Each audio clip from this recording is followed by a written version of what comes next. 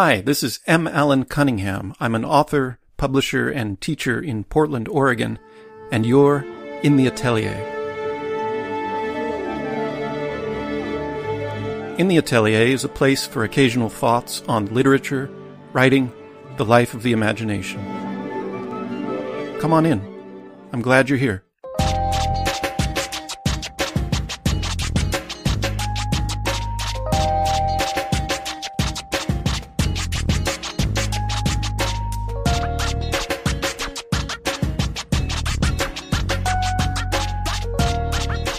Today's installment, Why Stories Matter.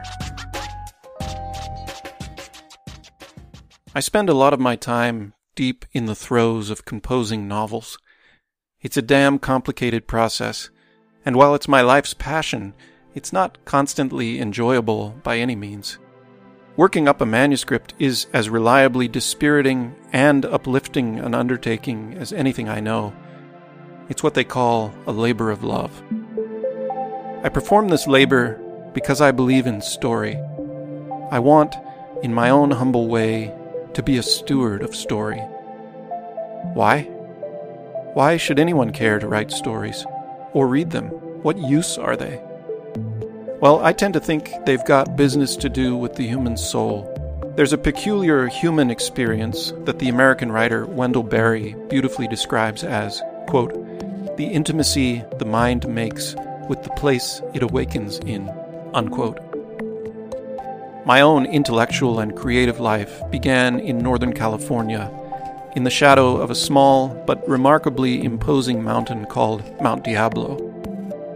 For all my fondness toward the mountain and its surrounding country, I never suspected I'd set a book there. Still, Diablo exerted a mythic force in my imagination, and I ended up publishing a novel in which the mountain appears as a primary character. I never intended to write about my own locale, because I guess I thought that setting a novel at home was like aiming for nothing higher than to get one's name printed in the high school paper. But then I discovered the works of John Steinbeck. With his talent for evoking the mythic resonance of his native California, which he did most powerfully in his book East of Eden, Steinbeck helped me to see the potential for universality that lay in the land and history of my own Diablo Valley. In a letter of 1933, well before he'd started East of Eden, Steinbeck said of his native Salinas, quote, I would like to write the story of this whole valley, of all the little towns and all the farms and ranches in the wilder hills. I can see how I would like to do it so that it would be the valley of the world, unquote. Reading this, I thought, maybe my mountain can be the mountain of the world. And so I wrote a strange little book about a boy growing up in a 19th century coal mining town in the foothills of Mount Diablo. And I strove to make it a story about something more than this boy, or his neighborhood coal mines, or his local mountain. A story about things that would prove much more relevant and familiar to readers anywhere. To some, this sort of storytelling equates to provincialism or regionalism. Both terms are demeaning.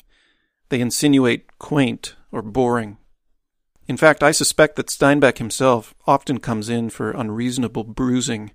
His fiercest detractors argue that he did not deserve his Nobel honors, largely because he dared to set the greater number of his novels and stories in a provincial corner of the western United States. Worse, he had the impertinence to handle this provincial setting, the drama of its denizens, as if it were the whole universe, or at least a clear microcosm of some universal experience. The nerve. Despite the crabbing of cynical critics, Steinbeck understood, as have many important writers, how stories rooted in the local go back to the earliest artistic proclivities of humankind. And he believed in the artistic value of tapping into those old narrative roots. Oftentimes, regional fiction, or stories of place, consciously follow mythological patterns. So East of Eden restages the Book of Genesis in the Salinas Valley, seeking to elevate the setting, magnify its overtones, and make it resonate with people everywhere.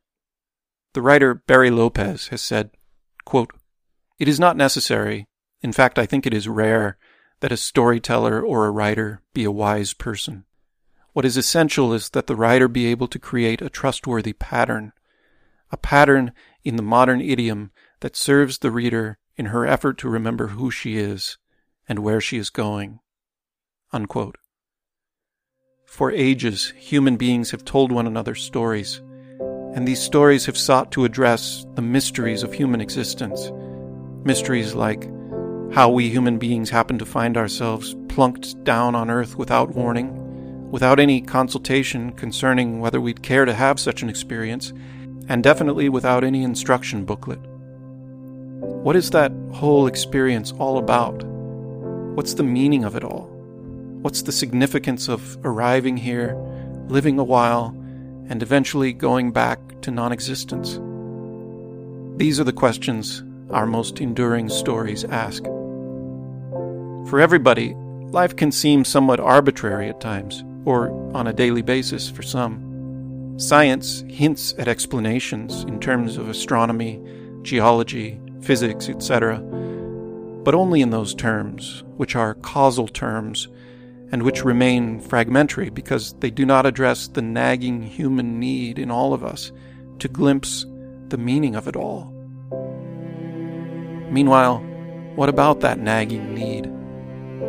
Well, religion and stories are the modes by which human beings have addressed these mysteries for a very long time. And much contemporary fiction and autobiography is in fact an integral part of our age-old myth-making process. In an essay entitled The Sense of Place, another great California writer, Wallace Stegner, discussed the restlessness of modern America and suggested that it causes us a spiritual danger, for it makes us mythless, i.e., storyless. Quote, "Always hopeful of something better, hooked on change, a lot of us have never stayed in one place long enough to learn it, or have learned it only to leave it. In our displaced condition, we are not unlike the mythless man Carl Jung wrote about, who lives like one uprooted, having no true link either with the past or with the ancestral life which continues within him, or yet with contemporary human society." Unquote. But in reading stories, the best, most lasting ones, and particularly those firmly grounded in place, be it our own or somebody else's, we orient ourselves toward mythology again. Actually, I believe there is an almost ceremonial quality to a good story, in the way it can furnish us with a sense of expansion, ennoblement, humility, empathy, inspiration, and often provocation. I would even say that stories are, in a sense, sacred, not least because they offer, as no other forum does, not institutionalized religion, not politicized scholarship, a chance to engage with, dwell upon, challenge, be challenged by things not immediately universal: the taboo, the other, the unorthodox, the inscrutable, the mysterious, the hard to swallow, sometimes the hard to sympathize with. At their best, stories don't propound theories, ideas, or morals. They invite reflection, evoke a long gaze, and thereby illuminate the common truths of certain human dilemmas, human desires, or even human failures. Following the publication of that first novel of mine, I was asked in an interview to comment on my literary influences and to offer an opinion about critic Harold Bloom's notion that most writers struggle against an anxiety of influence. I usually wince to be reminded of my own answers to questions regarding my work, but I'm surprisingly okay with what I said in this instance. I said, "Bloom speaks partly to the fact that an important tension naturally exists between works that have come before and those being created now. I find that tension to be very creatively invigorating, rather than something to overcome. I guess I tend to view literature as a collective celebration of sorts. I think that to fear influence is to let the electrical currents of art go astray, instead of harnessing them and letting them galvanize new work in powerful ways. I see now that I was talking there about the long, continuous ceremony of story, a ceremony conducted across generations. It can strengthen our involvement in the human adventure, bring us together, and maybe help awaken us to the ground beneath our own feet, to our very own present moment, replete with mysteries and meaning.